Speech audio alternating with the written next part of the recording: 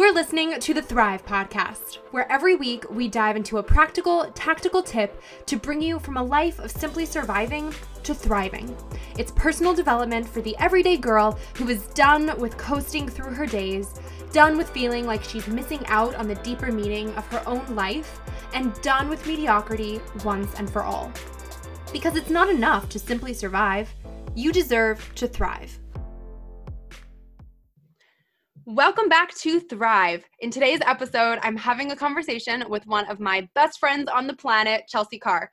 Chelsea and I met on the internet because she's also a blogger.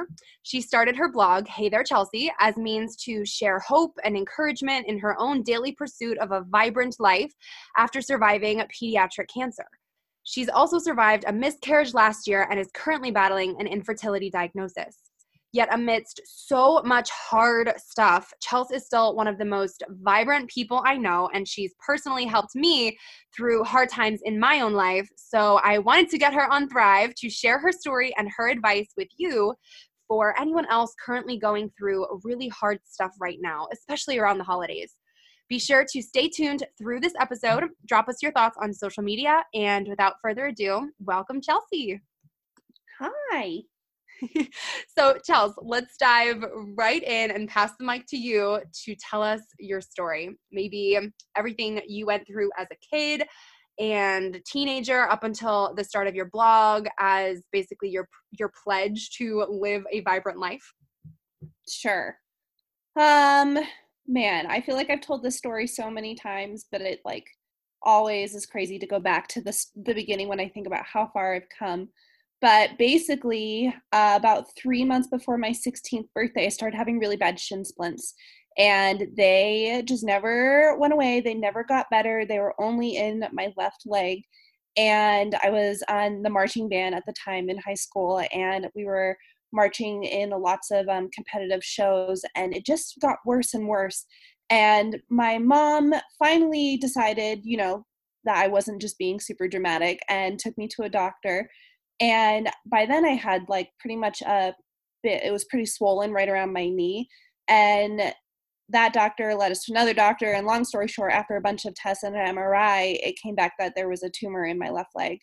And a biopsy showed that it was osteosarcoma, which is bone cancer. It's a pretty common pediatric cancer. My tumor was 6 inches big, right below my left knee and my left tibia. And I went from being diagnosed on a Tuesday and started a very aggressive regimen of chemotherapy that Friday. My chemo lasted for pretty much a year, and I've had several reconstructive surgeries over the years to remove the tumor, save my left leg, reconstruct my left leg, replace my knee, all of that jazz. So I'm now 13 years in remission, which is amazing. Very lucky and very blessed to have had, I was really lucky and blessed that my cancer hadn't spread by the time that they had caught it, because my tumor was so big, and I responded relatively well to chemo. There were always complications, but the chemo did a really good job mopping up the mess, killing the tumor, and 13 years remission now. So it's been a crazy time, I know. So I started Hey There Chelsea, 5 or 6 years ago. I was having a midlife crisis. I studied to be an English high school teacher, and after teaching for a year, decided that's not what I wanted to do with my life. And I started just kind of writing on a blog because I had started to process a lot of the trauma I had gone through as a teenager that as a teenager I had blocked out, because as a teenager you're just not really capable of processing the kinds of trauma you go through when you're in that fight or flight type of situation. So I started to really experience some PTSD and some trauma, and writing about it was a really good way to kind of work through that. And it was also just a really good creative outlet to remind myself that there was more going for me than just being a cancer survivor, that there was more to me than just being a cancer survivor. As big of a part as cancer has played in my life, I didn't want that to just be my only identity. And I was also just kind of going through the process of learning to love my body again after feeling so betrayed by it for so long. And I had written this one post one day, and some girl had found it on Pinterest, and she had sent me a message, and she said that she had just been diagnosed with pediatric cancer, and she was thanking me for writing this blog post because it showed her that there was a vibrant life to be led after cancer. And that really clicked with me. It resonated with me. And that just kind of became my mantra from here on out, to show that it is possible to live a vibrant life after trauma, after cancer, after all of those sad things, that you can still live a beautiful and vibrant life. So that's where I am today. And I love that, because that's such a definitive choice too, that you make every single day to wake up and live a vibrant life. So I love that that's what you embody. I want to ask you too, this was something that Dana Donofrey mentioned on a previous episode, who is also a cancer survivor. And she was talking about how it's always something that's kind of in the back of your head in terms of, will it come back? Will the cancer resurface? And that it's hard for cancer survivors to ever really totally cut the rope and be separate from that diagnosis. So I know now it's been years later, and as a married adult, you and your husband decided it was time to start a family. So how did being a cancer survivor impact that decision, if at all? Yeah, it definitely did. I feel like with cancer, especially when it leaves you with so many scars, both physically and emotionally. But I mean, just the chemo regimen I went through just really did a number on my on my poor little body. And several reconstructive surgeries left my left leg attached to my body, for which I'm very grateful, but definitely not the way it used to be. So I'm reminded of cancer pretty much every step I take. Every ache and pain is somehow connected to that. So there really isn't a way to move forward from it. I feel like I'm always kind of looking over my shoulder, wondering if it's going to come back for me, or what other like side effect am I going to deal with down the road that's caused from that. And that's definitely something that Dustin, my husband, and I talked about a lot, even when we were dating, that I might not even be able to have kids because chemo can do a number on your reproductive system. But B, that it was terrifying to me to think that my cancer could come back as a mom, and that could leave him, on his own with children if it got to a point where it wasn't a good situation.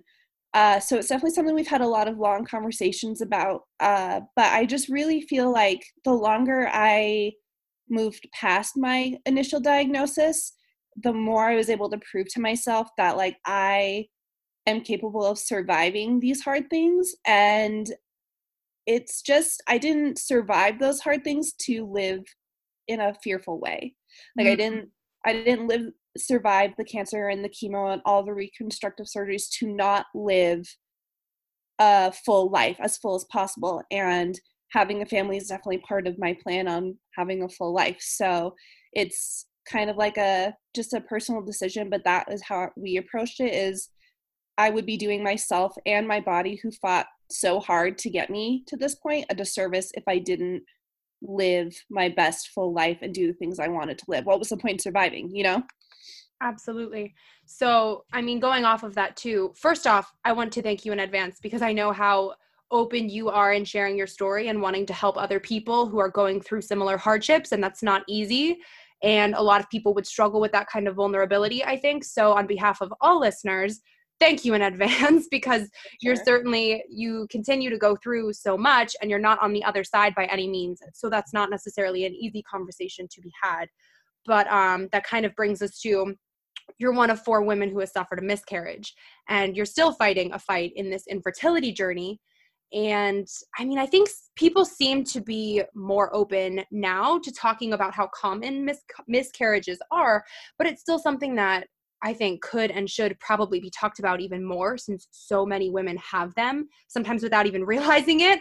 I mean, it's 25% of all pregnancies at this point that end in miscarriage. So what do you wish the world knew from the perspective of someone who has been through one already? Yeah, it was totally so unexpected for us because we just didn't even know the statistics. We didn't realize that that was something that was so common until it happened to us. And our doctor was saying 1 in 4, like 1 in 4 pregnancies end in miscarriage. And it was just totally shocking because no one talked about it enough for me to realize that it was that common. And you just don't know until you know. You don't know what you don't know until you know. And so it was just like it was a very hard experience because it felt so unexpected. Things I wish other people knew about miscarriage is A, that it is so common, but B, that through the experience I learned that happiness and sadness can coexist, which was a really beautiful learning experience.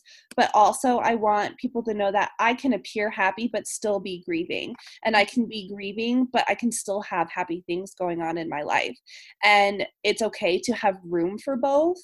And it's important to have room for both, because if you don't, then either the grief will swallow you whole or you won't be able to process your grief fully. So I think a lot of people looked at us and didn't understand fully that we could be so happy after a miscarriage in certain instances, but we were trying to grasp to that happiness. And other people would look at us and see us so sad and be like, well, it was just a miscarriage. Like, you didn't even get past the first trimester.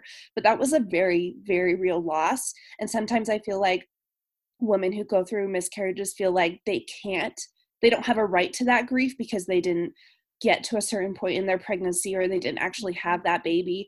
But those are very real losses and they demand to be felt. And it's really important that we validate those emotions as a real loss. Absolutely. And was there anything that helped you as you were grieving yourself going through that you think would be helpful for other women to know, or maybe just start practicing if they just found out they might be miscarrying or are experiencing that themselves? I think one of the most validating things that was said to me was by one of my very best friends. She texted me, and she had actually had a miscarriage like 2 years before. And when I told her what was happening, she said, it's okay to feel however you feel, and you don't owe an explanation to anyone. And that just really made room for all of the emotions. Like, it was okay to feel sad, and it was okay to feel grief, and it was okay to feel anger, and it was okay to have a faith crisis. Like, it was okay to feel all of those things, but just having permission from someone else to say it was okay to feel those things was very helpful for me. So if anyone is in the beginning stages of going through something like that, that is what I would say to them. It's okay to feel however you feel. However you feel is totally fine. And it was also helpful for me to have some kind of like almost like a token.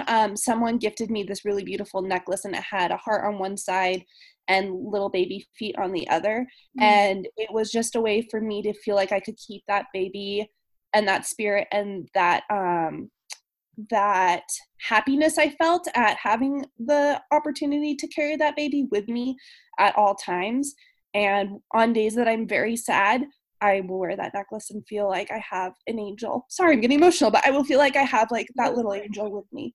And so just having something like that to carry that spirit with me and to remind me to be the mom that I know that baby would want me to be, the mom that baby would be proud of, that was very helpful for me to get through those first few months. I can't comment on that personally because then I will start crying. So I can talk to you about more off the air. But I will say, in my head, you're basically like the quintessential definition of being a fighter and of being a mom. I scratch the last part because I won't even go into it. I don't want to become a mess myself. But what do you tell yourself every day to get through any hardships that might be ahead? Sure. I have a couple mantras that I've taken with me through my time being sick. And one of them is one day at a time. Like, sometimes you just have to get up and get through that one day, and you don't it will get overwhelming for me if I think about, like, especially in the middle of or starting this fertility journey and the fertility treatments that we're about to go through. If I think too much about the future, it gets very discouraging. It gets very overwhelming. It can get pretty like sad to think about everything we have to go through. And so instead I'll wake up and just be like, what can I do today to make this a really good day for myself? Maybe it's getting up and like moving my body and like feeling appreciation for the things it can do. Maybe it's just like taking an extra hour and doing my makeup and feeling like super like put together.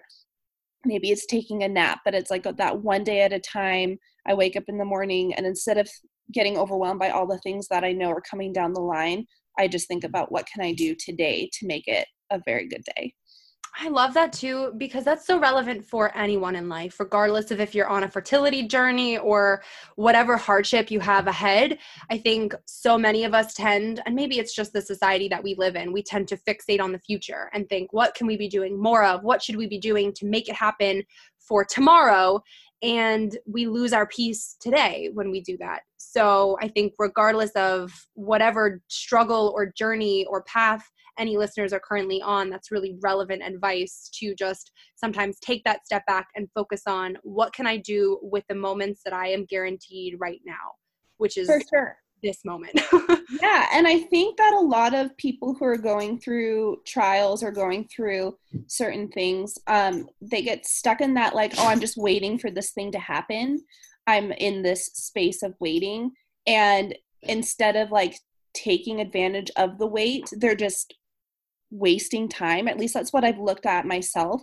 That's like a little bit of a truth bomb, but like sometimes when you're in the wait, you're wasting time.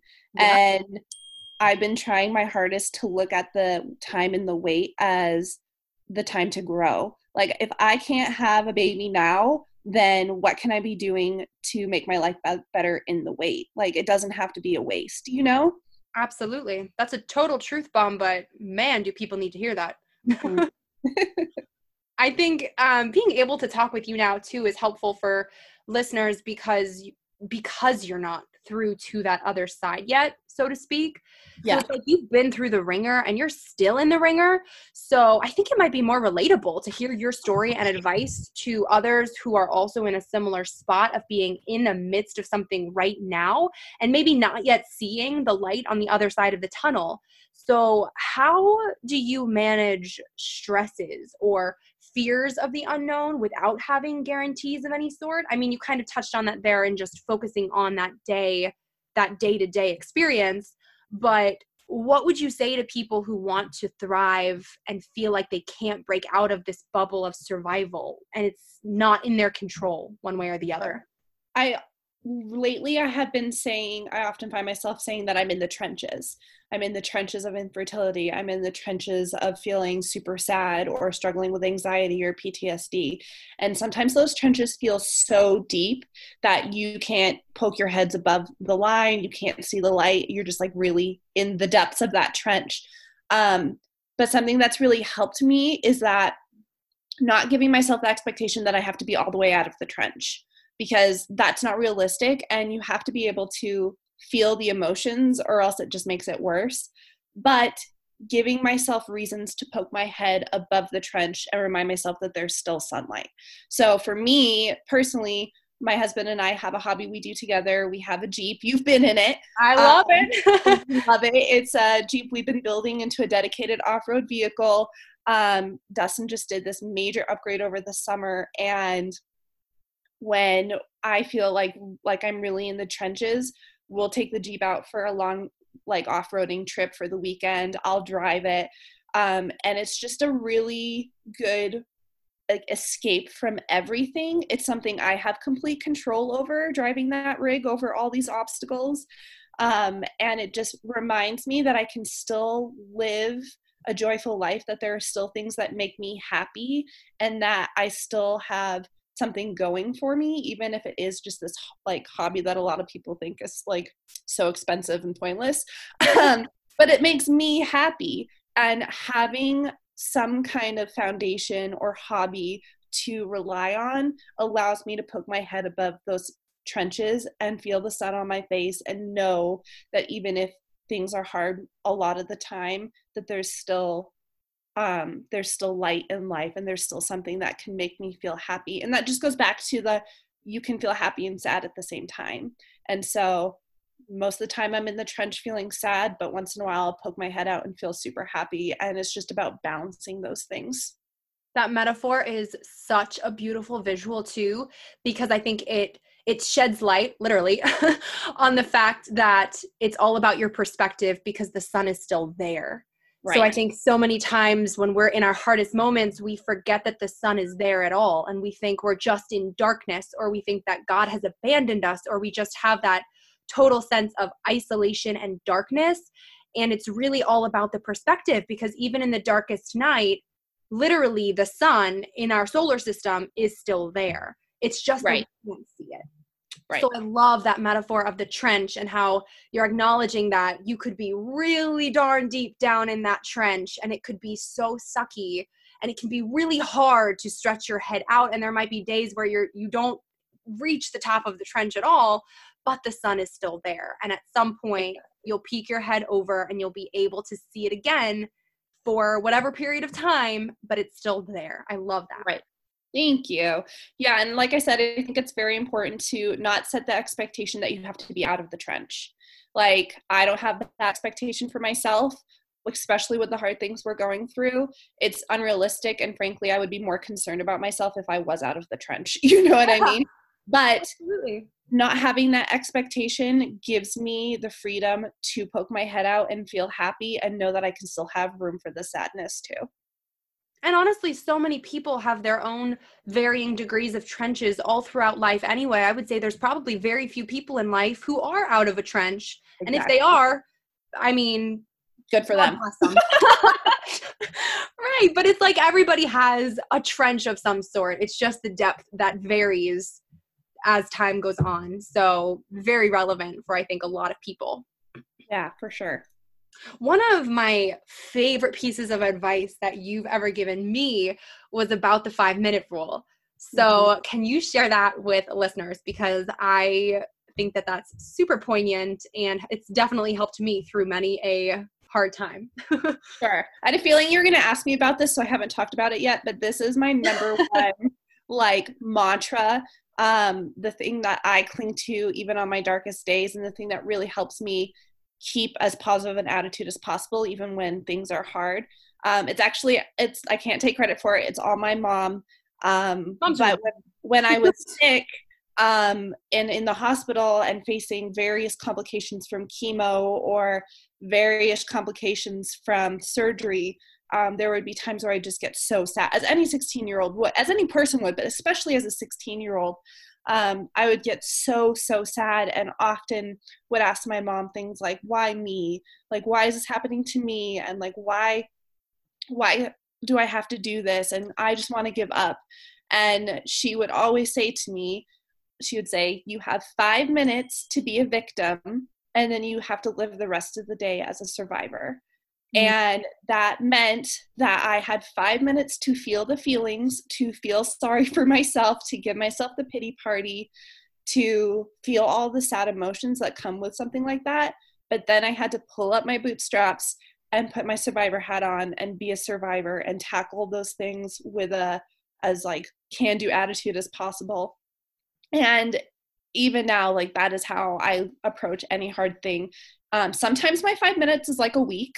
Sometimes it's a week to be sad, and then I can be a survivor. But it's just the principle of you have to feel the things. You have to feel the feelings. It's something that I've really learned in order to move on from them. But you can't let them own you, and you can't let them rule your life, because then you'll be sad the whole time. And so it's very important to say, okay, I feel sad about this. I recognize that I feel sad about this. I'm taking the information from this sadness, but then I can let it go.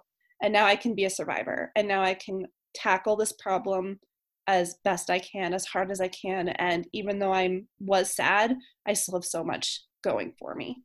Absolutely. It's so good. And I mean, my mom told me something similar growing up too. And she would always say, well, what are you going to do about it? And I ended up writing about that on my blog, in my book coming up. But it was always, okay, you can wallow for a hot second, but then what are you going to do about it? What next? Because you can't just sit there and wallow forever, because it's not productive or healthy for you Right. or for anyone else. So you let yourself feel those feelings, just like you said, and process them as best as you can. But then there has to be something next, because Right. otherwise you just stay in the same place, and that is probably sucky for all. So, I mean, hey, it's fabulous advice. Yeah. Thanks. It really got me through a lot that whole year of treatment, and it became like kind of this persona I adapted is, okay, I'm a survivor now. And that's something to be proud of. And that's Absolutely. something to to own. And it's okay to be a survivor and to put your tough face on and to say, okay, I'm going to handle this now. And that really just gave me the confidence a lot of the time to be like, okay, here we go. Like survivor mode. Let's go. Let's do it. I love that, survivor mode. Yeah. Activated. Yes. Oh my gosh. So obviously we're in the midst of the holiday season, and obviously you're still going through so much. So I wanted to ask you too, I mean, with Christmas right around the corner, especially in a season of unknown and in a season of struggle or pain, do you have any tips for finding or creating joy in any way, or maintaining as positive a perspective as possible to still enjoy the season amidst the hard stuff? Because I know the holidays can be just kind of throw all of the hard stuff on a pedestal for so many people.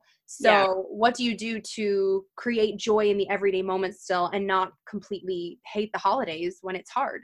Yeah, for sure. The holidays are my favorite time of year. And going into this holiday, I was very apprehensive because I didn't want the holidays to be overshadowed by like all the hard things we're going through. Um, the two things that I found have really helped is one, boundaries, like create boundaries for yourself, and going along with that, put yourself first. If you need to hear this, whoever you are out there, here's your permission. My permission for you is to put yourself first. Don't worry about hurting people's feelings. Don't worry about saying no. Don't worry about others' expectations of you during the holidays. You put yourself first. For us, that means, and for me personally, that means we say no to some gatherings where I feel like I might not be able to handle being around small children because it just makes me sad. And so other people's expectations may be like, well, you should still come. It's the Christmas holidays, but nope, that my boundary and is set that I'm not going to go do that because I know that will make me sad, and I'm putting myself first this holiday season. And so just setting boundaries and putting yourself first and not worrying about other people's expectations of you is the best advice I can give. It's been so freeing for me and for my husband to be like, you know what, we're going to do what's best for us. And if doing this thing is going to make us sad, we're not going to do it. And honestly, that's good advice regardless of if it's the For holiday sure. season or not. If you're looking at something going, this is going to be detrimental to my mental health or my physical health or anything, that's probably a good indicator to say no. Right. I just think in the holidays, you have so many expectations of so many other people about what you're going to do and what family parties you're going to be aware of and or attend, or what events you're going to do. And I think it's so important to realize you don't owe anyone anything. Yes, you want to be a good family member. Yes, you want to show up for the people who show up for you, but you don't need to exhaust yourself meeting everyone's expectations if that's going to hurt your mental health, or if that's going to be detrimental to the progress you're making in healing towards a certain trauma or anything like that. Absolutely. Awesome. Well, I want to close off by asking you something that I ask all guests on Thrive. And that is, what does thrive mean to you? And how do you strive to thrive in your own everyday life? I love that question. Thrive was actually my word of the year in, I think, 2017, two No years ago. way. Yes, because I saw a quote that said something along the lines of, I don't want to just survive, I want to thrive. And that really Yeah, resonated with me because as a survivor, that's what I've been trained to do. I absolutely. I have trained myself to survive my trauma, to survive the things I'm going through. My mentality has always been, I am a survivor. And while that is so important to me, um, I realized at a point in my life that I was so focused on just getting through and surviving that I wasn't stopping to actually thrive in the midst of my surviving. And so to me, thriving means that not only am I working on overcoming and surviving the things handed to me, but I'm doing it in a way that makes the most out of my life.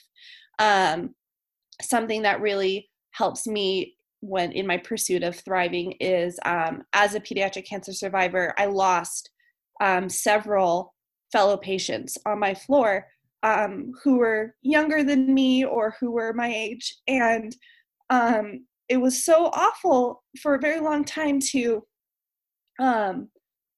wonder why I survived and they didn't. And now that I'm removed from that, I want to make sure that I not only survive, but like thrive and live a full life in honor of them, and for myself. But because they didn't get a chance to, I want to make sure that I can live my best life for my friends who didn't get a chance to. And so that is what motivates me these days, is to just live not only a life of a survivor, but someone who really, truly is embracing a second chance life. That's beautiful. You're a thriver. I'm a thriver. I love it. So where can people find you online? Yeah, I have a blog or website. It's heytherechelsea.com, and it's Chelsea spelled I-E, not E-A. And I'm also on Instagram at heytherechelsea. Pretty much anywhere on the internet, it's Hey There Chelsea. So come say hey there. Hey there, Chelsea. They're Chelsea, yes. Thank you so much for joining me on Thrive, Chels. I love you so much. I love you. Thanks for having me. Of course. I'll see you in our group chat in a bit. Okay, sounds good. Bye. Wait, before you go, if you like what you just listened to, drop us 5 stars on iTunes. Make sure you're subscribed to never miss an episode of Thrive. And if you're on Instagram, snap a screenshot and share to your story with what episode you're tuning into, and tag me at Erica Lagenza with what part resonated with you the most. That way I can see what's helping you, and your friends can pick up a helpful tidbit too. Thanks for tuning in. It's your time to thrive.